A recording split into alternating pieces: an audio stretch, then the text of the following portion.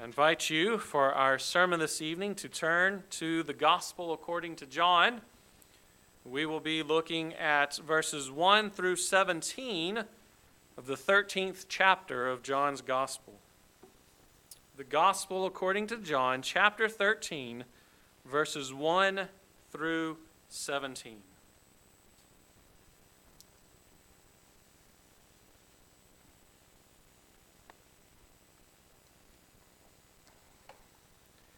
This is the word of the living God. Now before the feast of the Passover, when Jesus knew that his hour had come to depart out of this world to the Father, having loved his own who were in the world, he loved them to the end. During supper, when the devil had already put it into the heart of Judas Iscariot, Simon's son, to betray him, Jesus, knowing that the Father had given all things into his hands, and that he had come from God and was going back to God, rose from supper. He laid aside his outer garments and, taking a towel, tied it around his waist. Then he poured water into a basin and began to wash the disciples' feet and to wipe them with the towel that was wrapped around him. He came to Simon Peter, who said to him, "Lord, do you wash my feet?" Jesus answered him, "What I am doing you do not understand now, but afterward you will understand." Peter said to him, "You shall never wash my feet." Jesus answered him, "If I do not wash you, you have no share with me." Simon Peter said to him, "Lord, not my feet only, but also my hands and my head." Jesus said to him, "The one who has bathed does not need to wash except for his feet, but is completely clean. And you are clean, but not every one of you." For he knew who was to betray him. That was why he said, "Not all of you are clean." When he had washed their feet and put on his outer garments and resumed his place, he said to them, "Do you understand what I have done to you? You call me teacher and Lord, and you are right, for so I am. If I then, your Lord and teacher, have washed your feet, you also ought to wash one another's feet. For I have given you an example that you also should do just as I have done to you. Truly, truly, I say to you, a servant is not greater than his master, nor is a messenger greater than the one who sent him. If you know these things, blessed are you if you do them." Thus ends the reading of the Word of God. May He add His blessing to it. It is Thursday, April 2nd, AD 33. After entering into Jerusalem on a donkey to much fanfare and shouts of Hosanna this past Sunday, Jesus spent Monday cleansing the temple. And then the next 2 days he spent teaching in the temple that he had just cleansed. He has cursed a fig tree, teaching how Israel has been unfruitful. He teaches about the destruction of Jerusalem and the signs that will surround his second coming. In response to all of this, on Wednesday, the chief priests begin to plot how to arrest and kill Jesus, and they find a willing participant in Jesus' own inner circle in the person of Judas Iscariot, who promises to betray Jesus to them for 30 pieces of silver. Now, on Thursday, Jesus and his disciples enter into the upper room where they will celebrate Passover, and Jesus will institute the Lord's Supper. He will tell Judas to go do what he has to do quickly, and he gives his disciples one final time of teaching before going to a garden to pray. But before entering into his time of teaching, Jesus acts out a parable which involves him doing something very shocking. And that forms the content of our passage this evening.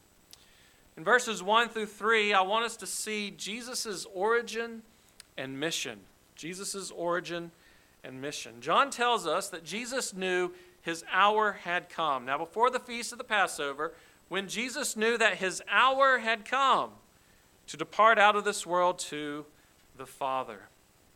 The word hour in John's gospel is a technical term to refer to the appointed time for Jesus to die on the cross for the sins of his people.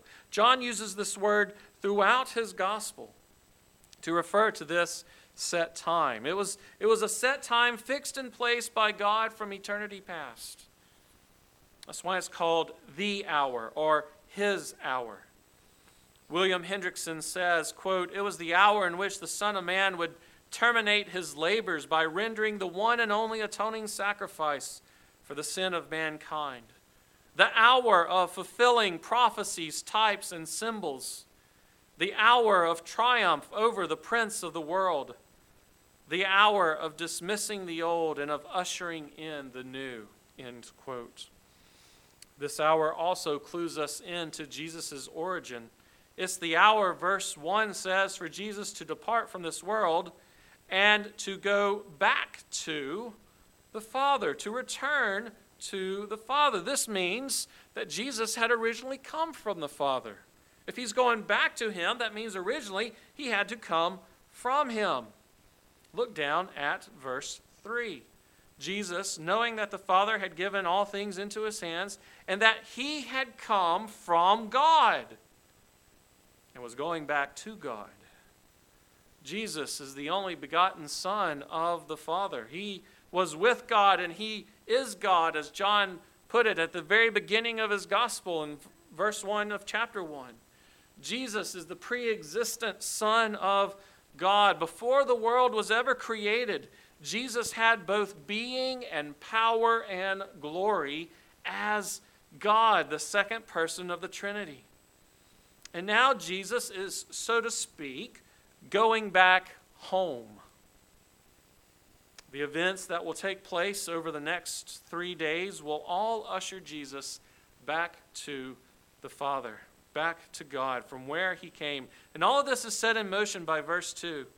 During supper, when the devil had already put it into the heart of Judas Iscariot, Simon's son, to betray him. It is the betrayal that will lead to the cross, that will lead to the grave, that will lead to the resurrection. And ultimately back to the Father in the ascension. Jesus came from heaven, and he came with a mission. And now he is going back to heaven, having accomplished that mission through all of these events. What is that mission? Look at verse 1 again. Having loved his own who were in the world, he loved them to the end. He loved his own in the world, and he loved them to the very end. That is why Jesus came. Jesus loved his apostles given to him by the Father with respect to time from the beginning, from the moment he created them to the end. He loved them. So with respect to time, he loved them to the end. But also with respect to quality, he loved them to the end. He loved them to the greatest and the highest degree. He loved them to the uttermost. He is not like Oskar Schindler. If you were with us in Sunday school a few weeks ago, you saw that clip from Schindler's List at the very end. He could have sold his pen to save one more Jewish life, or sold his car to save 10 more Jews. I could have done more. But Jesus is not like that. No, he has loved them to the uttermost. There's no place where Jesus could say, I could have loved them more. He loved them to the utmost degree. And that was his mission, because as John puts it in John 3:16, God so loved the world that he sent his only begotten Son. And 1 John 4:8 says that God is love. Jesus called the apostles to come to him and follow him and learn from him. He called them to have fellowship with him. He was gracious and merciful when they were brash and foolish. He was gentle with them when they were afraid. He explained things to them when they did not understand. Matthew Henry says that the disciples, quote, were weak and defective in knowledge and grace. They were dull and forgetful. And yet, though Jesus reproved them often, he never ceased to love them and take care of them. End quote. Now, this reality is true not just for the apostles, however, but for all who belong to Christ. Every single person that the Father has given to the Son, Jesus has loved to the uttermost. That's you and me. He's loved us to the uttermost. He purchased us for himself. He paid for us with his own life, and he set us apart for his purposes. He loves you and me to the end. Jeremiah 31:3 says, I have loved you with an everlasting love. A love that never ceases. A love that is complete and perfect. A love that does not fail. Nothing will ever separate you and me from the love of Christ, who is with God and is in the heavens, having accomplished his mission on your behalf and my behalf. And he loves you perfectly and completely because he is God. Having loved his own, that includes you and me. We belong to Christ. Having loved us, who were in the world, he loved us to the end, to the utmost degree. From the very moment we were created, from eternity past to eternity future.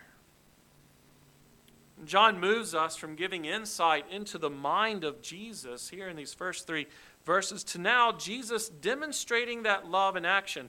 And in verses 4 and 5, I want us to see Jesus' humiliation. Jesus' humiliation. Jesus wraps a towel around himself after laying aside his outer garments, and he stoops down and begins to wash and dry the feet of his disciples.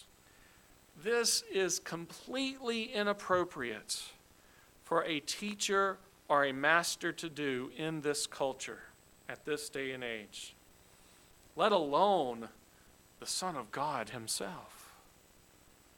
Whether it was Jewish society or Greek society or Roman society, you never saw a superior wash the feet of his inferiors.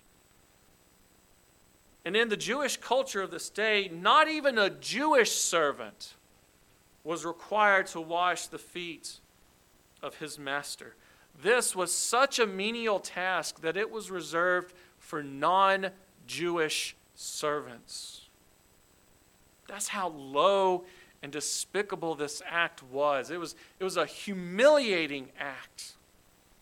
I mean, you couldn't get lower than a snake's belly.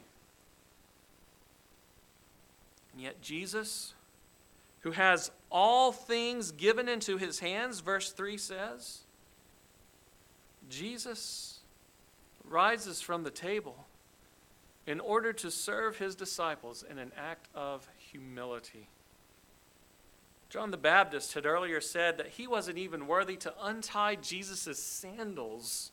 And yet here is Jesus washing the feet of his own disciples, doing something that was one of the lowest and most demeaning acts that you could do in this day and age.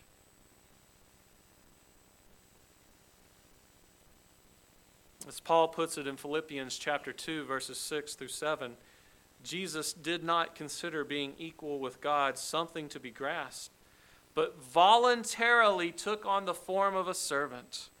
And here we see him performing a servant's task voluntarily. And notice that he does this during the meal.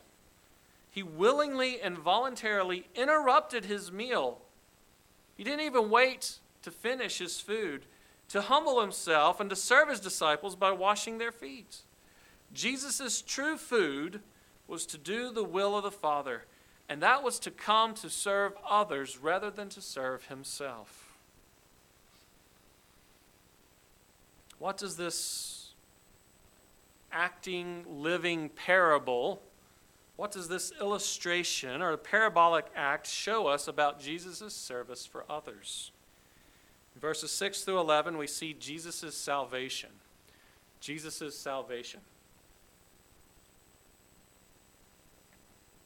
We don't know if Jesus goes to Peter first or if he goes to Peter last, but Peter speaks for all the disciples as he typically did, and he is shocked by what Jesus is doing. It's not there in the English translation, but if you heard when I was reading this verse 6, did you hear when I put the emphasis on you and me? There's emphasis in the original Greek. Lord, do you wash my feet?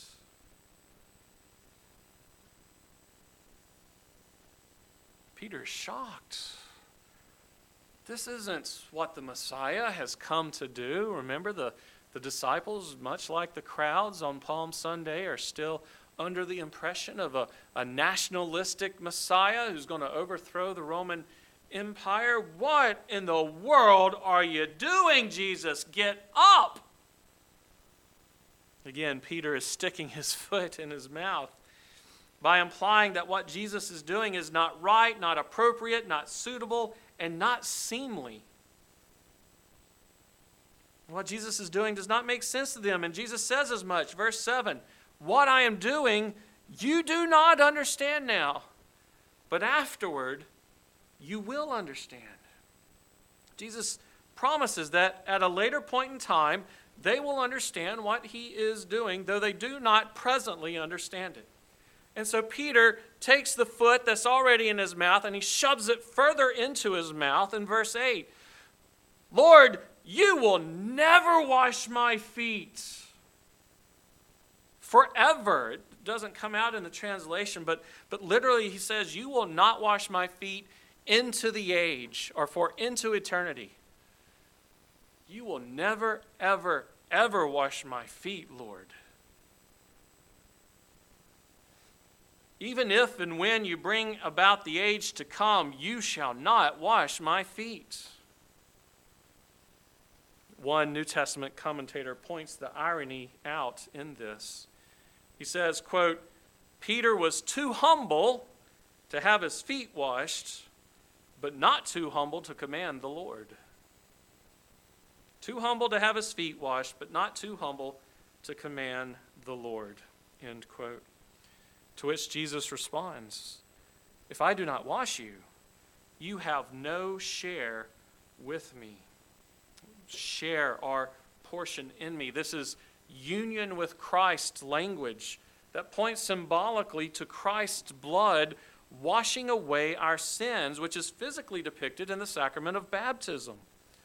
This same word for share or portion is used of unbelievers in Revelation chapter 21, verse 8, which was also written by John. And there we are told that the cowardly, the faithless, the detestable, murderers, sexually immoral, sorcerers, idolaters, and liars, that their share or portion is in the lake of fire. And so Christ is saying, if I do not wash you, and he's not talking literally about the feet. He's using that to point symbolically to the washing of his blood to cover our sins. If I do not wash you, if I do not wash you clean of your sins, you don't have any share or portion with me. You will not receive what belongs to me. I will not give it to you. If you do not come to Christ by faith, there is no forgiveness of sins, and you do not have a share in Christ. You're not a part of Christ. You have no share in him, and you have no share in his body, the church. And so if you have not trusted upon Christ alone at this moment, I urge you to do so now. When Peter realizes what Jesus is talking about, look at his response in verse 9. Lord, not my feet only, but also my hands and my head. Cover me, Lord Jesus. Don't just cleanse my feet. Cleanse me head to toe. Cleanse me completely. Wash me in your blood for the forgiveness of my sins. Notice how quickly Peter changed his mind once he says and understands that if he doesn't let Jesus do this to him, that he doesn't have this portion or share in Jesus. Will you change your mind about Christ? He's not just a good person or a good teacher or even just a good prophet sent from God. He is very God of very God. And he died on the cross so that sinners like you and me could be saved from the lake of fire and have a share and a portion in the good and sweet and happy things of Jesus Christ. And if Christ has washed you with his blood, verse 10, then you are completely clean. Jesus said to him, the one who has bathed does not need to wash except for his feet, but is completely clean. And you are clean. If Jesus has washed you with his blood, you are completely clean. Just like there was not a speck of dirt left on the feet of Peter, so there is not a speck of sin on your heart that has not been covered over in the cleansing blood of the Lamb. R.C. Sproul says, quote, one touch of the cleansing power of Christ cleanses us from all sin.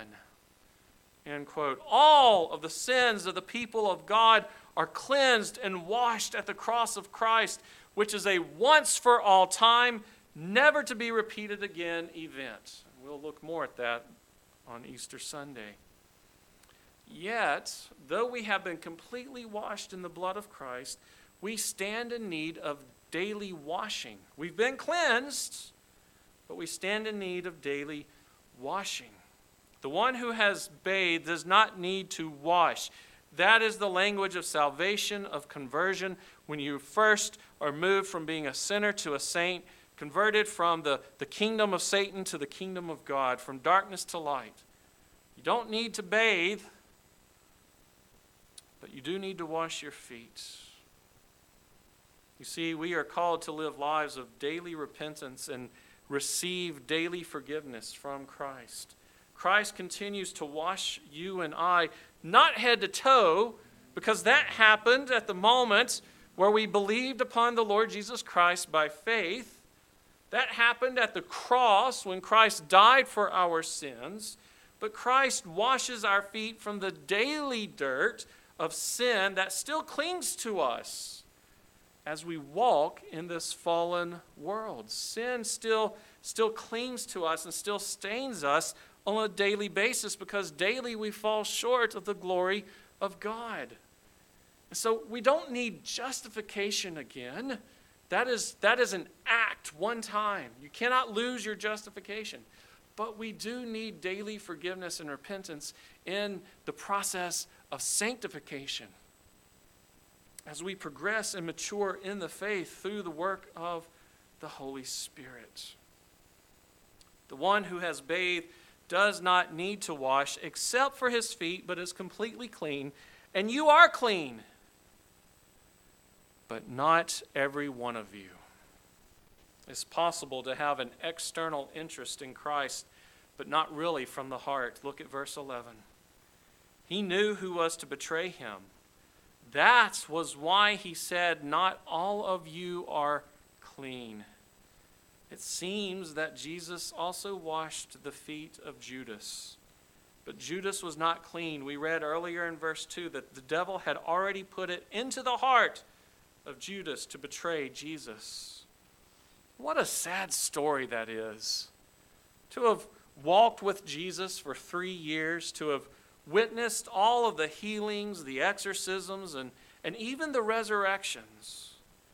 To have gained the trust of the other apostles, to have so gained their trust that you were put into the position of being the treasurer of the apostles and in charge of the money bags, and yet to not have had a heart affected by the Savior. What a sad story that is. As D.A. Carson puts it, Judas was washed, but he was not cleansed. He had his feet washed, but he had not been bathed by the blood of Jesus Christ for the forgiveness of sins. And there are many people walking around today who think they have a share in Christ, when all they have is an external affiliation and interest and association, but they've not had that change of heart. What Scripture variously calls the new birth or regeneration. They've not placed their faith and trust in Jesus for the forgiveness of sins. And these may be prominent people in the church, be it a treasurer or a deacon or an elder or perhaps even a pastor. They may have gone on many mission trips or given many years to the mission field, yet never had their heart changed. This is what the author of Hebrews means in Hebrews 6 when he talks about those who have been enlightened and tasted of the gift and shared in the Holy Spirit, and yet they fall away. This is what Jesus means when he says that not all who say to him, Lord, Lord, will enter into heaven. Look at all that we did. Doesn't matter if your heart has not been changed by faith. All you had was an external association with Christ, but you didn't have an internal share and portion in Christ himself. You weren't united to him by faith. J.C. Ryle, the Anglican bishop of the 18th century, says that, or 19th century, says that, quote, baptism and churchmanship are no proof that we are right in the sight of God, end quote. Is this you? Have you been like Judas for so many years among the people of God? Are you only externally connected to the body of Christ, but your heart has not been changed? Then come to Christ. Ask him to cleanse you head to toe. Wash me, cleanse me, bathe me, like Peter did. Ask for forgiveness, ask for mercy, believing in your heart that Jesus Christ will do as he promised and will not turn away any who come to him by faith. There is no sin so great that is not able to be forgiven by Jesus and washed in his blood. This is his mission. This is what it means to love his own to the very end. To seek and save that which was lost, and to love those whom he saves to the very end. And to spend his entire earthly ministry perfectly glorifying God, perfectly keeping the law, and then dying as the substitutionary atoning sacrifice, the Lamb of God. That was his mission. That was his humiliation. That is his salvation. And finally, in verses 12 through 17, we see Jesus' example. Jesus' example. Jesus explains the significance of what he has just done. He says, you call me teacher and Lord, and you are right. I am your teacher. I am your Lord. And since I, as your Lord and as your teacher, have washed your feet, you also ought to wash one another's feet. Now, many churches take this literally, and many will tonight hold a foot washing ceremony. Some will even consider foot washing to be a sacramental action or a sacrament itself. But what Jesus is demonstrating here is the actions of a humble servant. He doesn't mean to the disciples, you're to go and wash other disciples' feet. He says, you're to go and serve them. Look at verse 15. For I have given you an example, a pattern, a living illustration, that you also should do just as I have done to you. Jesus is here telling us that we are to consider ourselves to be humble servants of our fellow brothers and sisters in Christ. If our master, and he is rightly called our master, was humble enough to serve us, we ought to be humble enough to serve one another.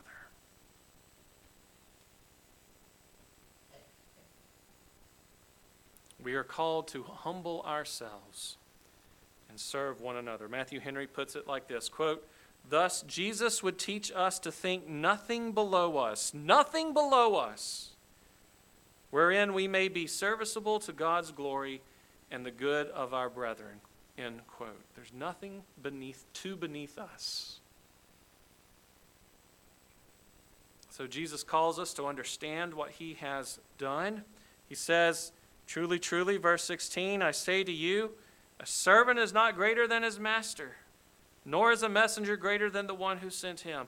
If he did this, then we who are lower than him are also to do this. And if you know these things, verse 17, blessed are you if you do them. This word blessed harkens us back to the Sermon on the Mount.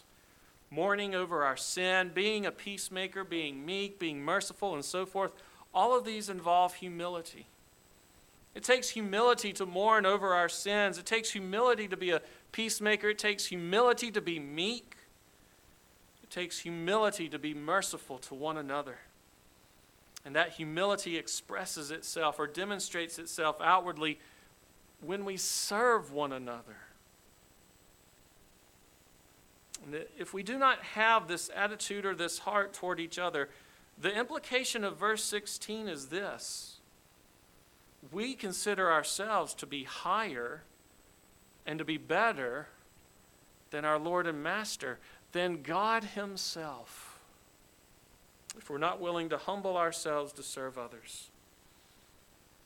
We consider ourselves to be higher than God himself, for Jesus says at the end of verse 13, I am. So I am. The very name of Yahweh, the God in the Old Testament, the personal name of God in the Old Testament. You know who else thought himself higher and better than the Lord Jesus? Satan. Satan. Pride is the attitude and action of the devil. The way of the master is an attitude of humility expressing itself in the action of service to one another. Matthew Henry again says, quote, we must divest ourselves of everything that would either feed our pride or hang in our way and hinder us in what we have to do.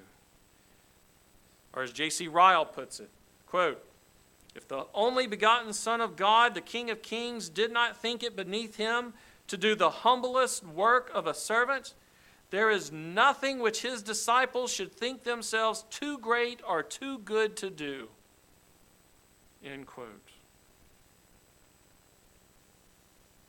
And everything Jesus did, from leaving heaven, to loving his own to the uttermost, to dying on the cross, Jesus demonstrated the unfathomable depths of his love, as well as demonstrated himself to be a humble servant to others.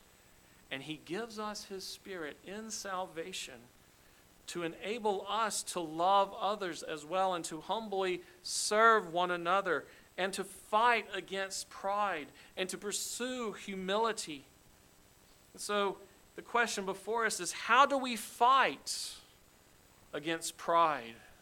How do we pursue humility? First, we need to be asking for it. That seems rather simplistic, doesn't it? But what does the book of James say? You have not, why? Because you ask not. We need to ask for it. Lord, grant me the grace that I need today to humble myself before others and think of their needs and think of ways that I can serve them. Lord, show me areas of my life where I am proud, and forgive me for my pride, and help me in the Spirit to put to death the temptations to pride. And the Lord promises to grant those requests that are according to his will, and it is his will that we grow in humility and decrease in pride. So ask for it. Ask for an increase of humility and a decrease of pride and forgiveness for pride. Second, spend time in God's Word. Scripture constantly reminds us that as the people of God, we are just servants. We were merely doing our duty. Scripture also shows us how God demonstrates the depths of his love and the depths of Jesus' humility when he walked here on earth. And as we pray and as we spend time in God's Word, seeking to grow in humility and decrease in pride, this is going to have ramifications across the entirety of your life. Your marriage. Where can I be more humble towards my spouse? Where have I been proud towards my spouse and need to ask for forgiveness? Your family. Where can I be humble towards my children? Where can I be humble towards my sibling? Where have I been proud towards my brother or sister? And I need to ask for their forgiveness as well as God's forgiveness. Where have I been proud towards my children? Where have I been proud towards my parents? Your work. How can I be humble in serving my boss and serving my employees who are under me, serving my coworkers if we're equals? How can I serve them? Where have I been proud towards anybody in my work, whether they're over me or under me or the same level that I am? Your school. Where can I be more humble towards my teachers and my classmates? Where can I be more humble towards my students? Where have I been proud? Show me where I've been proud at school, and forgive me and give me a heart to be aware and to listen, to hear what their needs are and to serve them and to demonstrate the servanthood that Christ demonstrated. Your church. Where have I been proud towards others in the church? Where have I been proud towards my church as opposed to other churches? How can I grow in humility towards my fellow church members? How can I grow in humility towards my fellow brothers and sisters in Christ outside the members of this church? Be they Baptist or Methodist or non-denominational.